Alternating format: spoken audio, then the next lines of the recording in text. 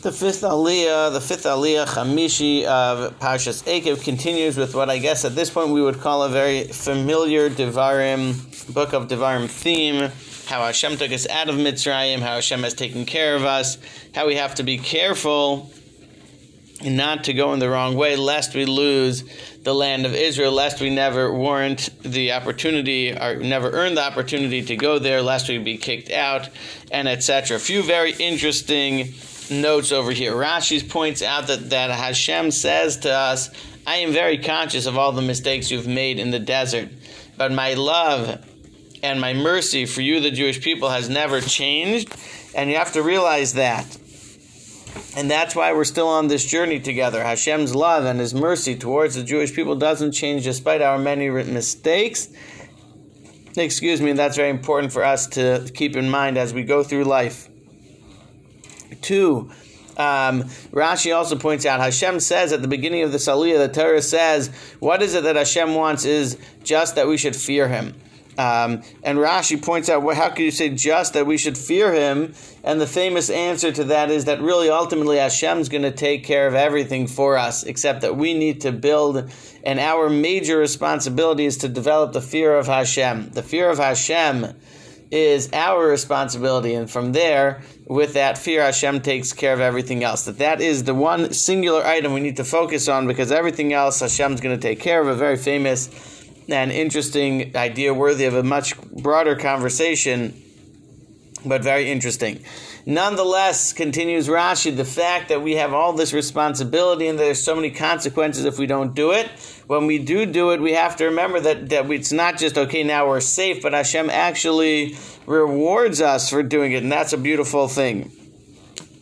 On top of that, we have to understand that when we do it and Hashem rewards us, actually vis-a-vis Hashem, it's irrelevant. Now, why is it irrelevant? Because Hashem has control over everything, and there's nowhere where we could hide and nowhere that we could be safe, and if Hashem doesn't want something, it won't happen, and etc., etc., etc., because He is what we call the Kol Yachol. He's in control of everything. If so, why should Hashem reward us? The answer is because He told us that He wants us to do it. And He loves us when we do it, and He appreciates it even though He doesn't need it. And that is very important to appreciate. Then Rashi goes on and says that as we talk here about all of Hashem's might, His Gevura, next to His Gevura, Hashem always says, don't think of me as scary. We always find next to that Anvis Anuso, His humility.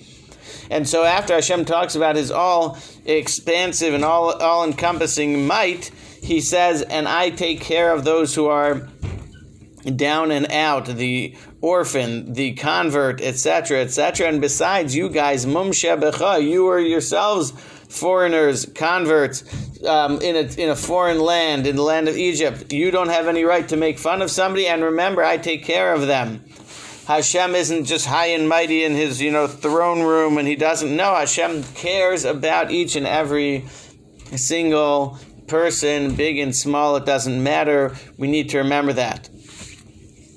Now, of course, over here in this, when we're in such a setting, the Torah always reiterates that Moshe is talking to those who are living it, and therefore the story is very personal and direct for them. There are 2 more interesting notes. One is in the review of the experience in the desert.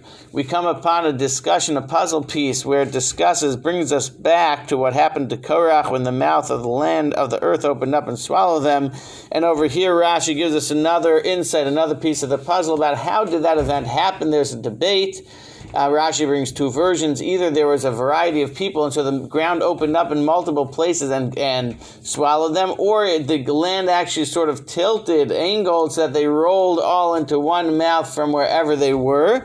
Just interesting to appreciate.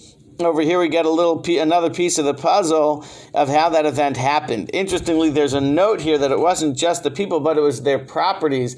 Anything that would have made them feel special. So that was a piece of them. I'm special because I have whatever house, properties, earnings, money, etc. You're nothing. It's all going in the garbage into the ground. This aliyah ends again with a common note about how Eretz Yisrael, the land of Israel, is far better than any other land. Interesting Rashi over here, where he goes through when the cities of Israel were built vis-a-vis the other cities in previous generations, the orders, the comparisons that are made, and the outcome, of course, is that Eretz Yisrael, the land of Israel, is the most special land of them all.